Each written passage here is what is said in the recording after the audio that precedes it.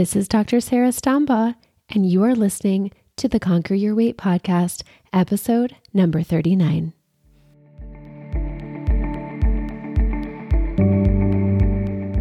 Welcome to the Conquer Your Weight podcast, where you will learn to understand your mind and body so you can achieve long-term weight loss. Here's your host, obesity medicine physician and life coach, Dr. Sarah Stambaugh.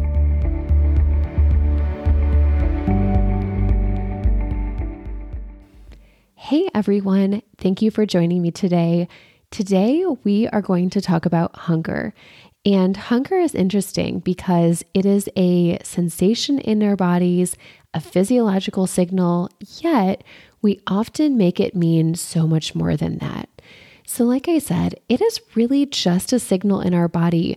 It's driven by hormones like ghrelin and leptin, and it is a normal part of human physiology to feel a hunger sensation. And in that way, it's really no different than other sensations like thirst, the urge to use the restroom, feeling fatigue. Our body has physiological signals to communicate those needs to us. In other ways, though, hunger feels really different. In its truest form, it's that physiological signal. Our body is sending us a signal to say, hey, it's probably time to seek out food. But often we make it mean so much more than that. For many of us, hunger is really loaded. We don't look at hunger as a neutral fact. Oftentimes it feels urgent. Maybe it feels scary, or maybe it feels anxiety provoking. And so I want to spend some time talking about that today. When you feel hungry, what do you make that mean? So often people feel hungry and they're like, oh my gosh, I need to eat right now. Or alternatively, they're so afraid of ever actually feeling hungry that they're always just eating just in case, because what if they don't have a chance to eat later? Or is it bad if they feel hungry? And if you've never stopped to think about this, it probably sounds a bit funny. You're probably thinking, well, if I'm hungry, shouldn't I eat? Or if I know I'm going to be in work meetings all day long, shouldn't I find a way to eat beforehand? And you can absolutely use your logical planning brain to make those type of decisions for yourself. But that's not what I'm talking about. I want you to think, when you feel the hunger sensation in your body, does it lead to any sort of emotional reaction for you? Because it's just this hunger sensation. It's just a physiological signal. Emotionally, it should be completely neutral. And if it's not neutral, you probably have work to be done. So I want to give you some examples in my own life where I was feeling scared or feeling, afraid of being hungry. The first is from a job that I had between college and medical school. I worked as a consultant for my sorority. And in that role, every week I was traveling to a different college campus to meet with that local sorority chapter. And during that week, I would meet with each of the different officers. I'd meet with the whole chapter and the leadership boards. We would do different leadership training. Sometimes we'd be there to help with a specific event like recruitment or initiation. And this was a one-year position. So every year there were 8 women who were recent college graduates, and we would serve in this role. And at the very beginning of the year at orientation, the outgoing team provided guidance to us incoming team to talk about the upcoming year. And we got all sorts of great advice, like how to keep your suitcase organized, different travel hacks. But one piece of advice that really stood out to me was this dogma that if you have the opportunity to eat, you better take it, because you never know when you'll get a chance to eat again. And I remember, as we all did, taking that advice so seriously. And to be clear, our schedules were planned often by 20-year-old women, some of whom were very organized, others of whom were not. And there were times that a recruitment event might go into the wee hours of the morning, for example. So it's certainly fair to say that there were times our eating schedules were a bit erratic. But this idea that If you have an opportunity to eat, take it, because you never know when you'll have a chance to eat again. Y'all, that's kind of crazy. We were not living in a third world. I was literally in America traveling to college campuses. If there was food not immediately available to me, like if it wasn't immediately in front of me, it was probably available. And even if it wasn't readily available, I could have made it readily available, even if it had been, 1 or 2 hours wait. There was no period of time that it was like, oh my gosh, there's no food here. But me and all of my colleagues, we really took this advice to heart. And we knew that we needed to take every opportunity to eat, because God forbid we got hungry. And as you might guess, we all gained a couple of pounds along the way. Or here's another story from when I was in residency.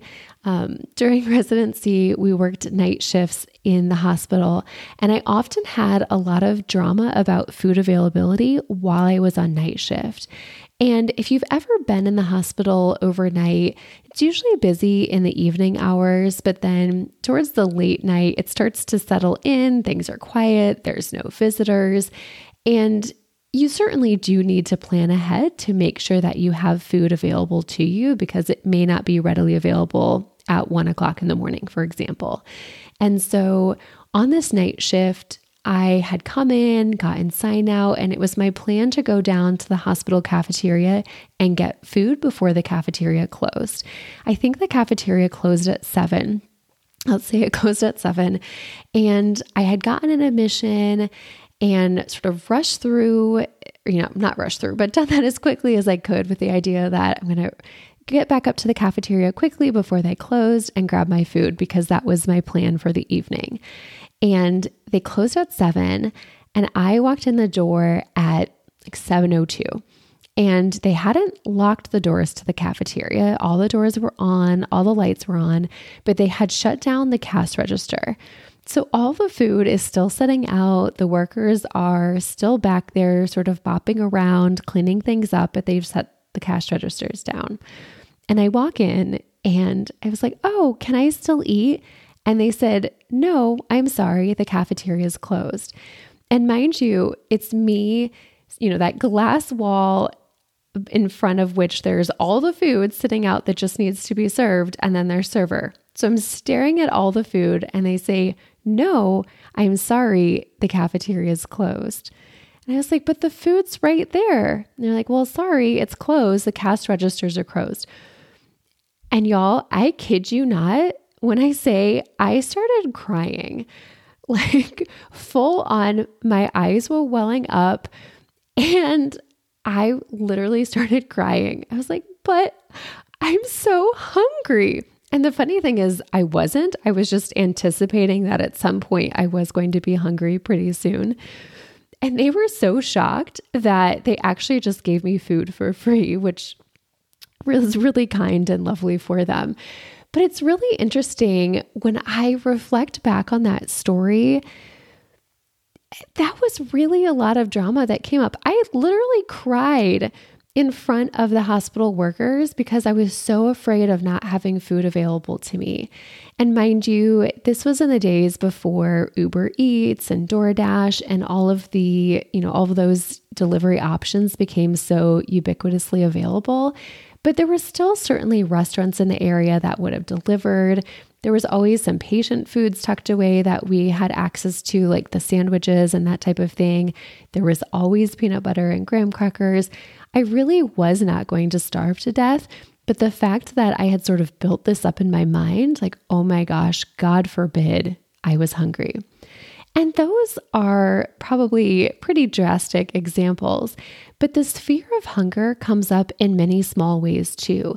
Like this idea of like, oh, I better make sure to have a snack available, or I better eat before I go into that meeting, or maybe I need to eat before bed. I don't want to feel hungry in the middle of the night. And I want you to think back if you've ever had experiences like those. And I want you to think, what if hunger didn't have to be so loaded, such a negative feeling?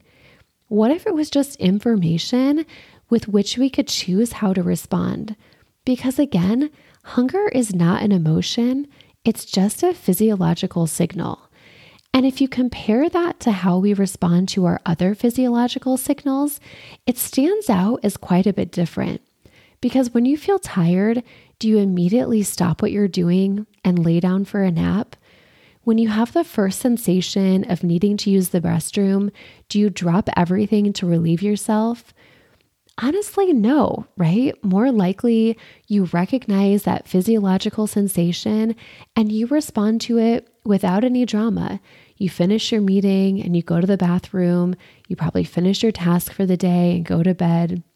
So you might ask yourself, are you treating your hunger any differently than you would treat any other signal? And if so, it may be worth exploring that. How is it serving you to feel differently about hunger, to feel emotional about hunger? How is it serving you in your weight loss journey? And would you like that to be any different? Because there are a few different ways we can work to change your perception of hunger. I often recommend for my patients to use a hunger scale to help determine in a quantitative way how hungry or how full they are. This can help to differentiate between true physiological hunger and between cravings, which are more psychological in nature. If you haven't listened to my episode on hunger signals, go back to episode 2 to check that out. And while hunger is a physiological signal, we know that chronic excess weight can contribute to changes in our hormones like ghrelin and leptin. And when those hormones feel out of whack, we might feel hungry too easily. Maybe we take longer to feel full.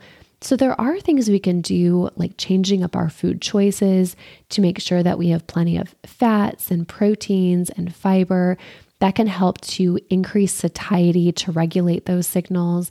Or you might decide to work together with an obesity medicine physician to also use anti-obesity medications to help regulate those signals. And then psychologically, there's lots of things that we can do too. Recognizing if you have a lot of mind drama around hunger is a really helpful first step. You can start to pay attention to the thoughts you're having when you're feeling hungry and then come up with a plan to manage those. So for example, if you're afraid, I don't know when I'm going to have a chance to eat again, you may end up overeating or eating even though you're not hungry. But what if instead you had a healthy backup snack available? You don't even have to eat it, ever. You just have to know that it's there, just in case you do need it. Maybe it's a protein bar or a bag of nuts that you keep in your desk drawer or your purse or wherever it is that you find that fear of, I don't know when I'll get a chance to eat again coming up. And so when you have that thought come up, you can remind yourself, no, you're not going to starve to death. I could always eat that backup snack that I have stashed away. Or maybe you do have a history of food scarcity during a time in your life and you're having trouble breaking those thought patterns because there was a time in your life when you really were not sure where your next meal was coming from. And to recognize that that was the past and those thoughts aren't serving you now all these years later, that can be a really challenging transition to make though. And so working together with a therapist or maybe a health coach is a really important step in your weight loss journey.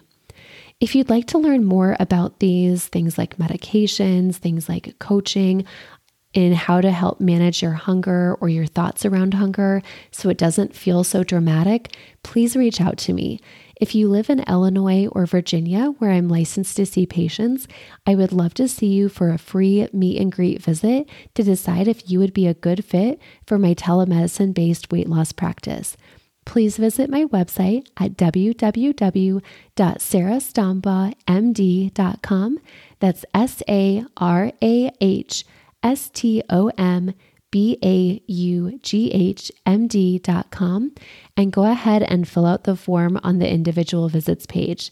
Thank you for joining me today. I'll see you all soon. Bye-bye.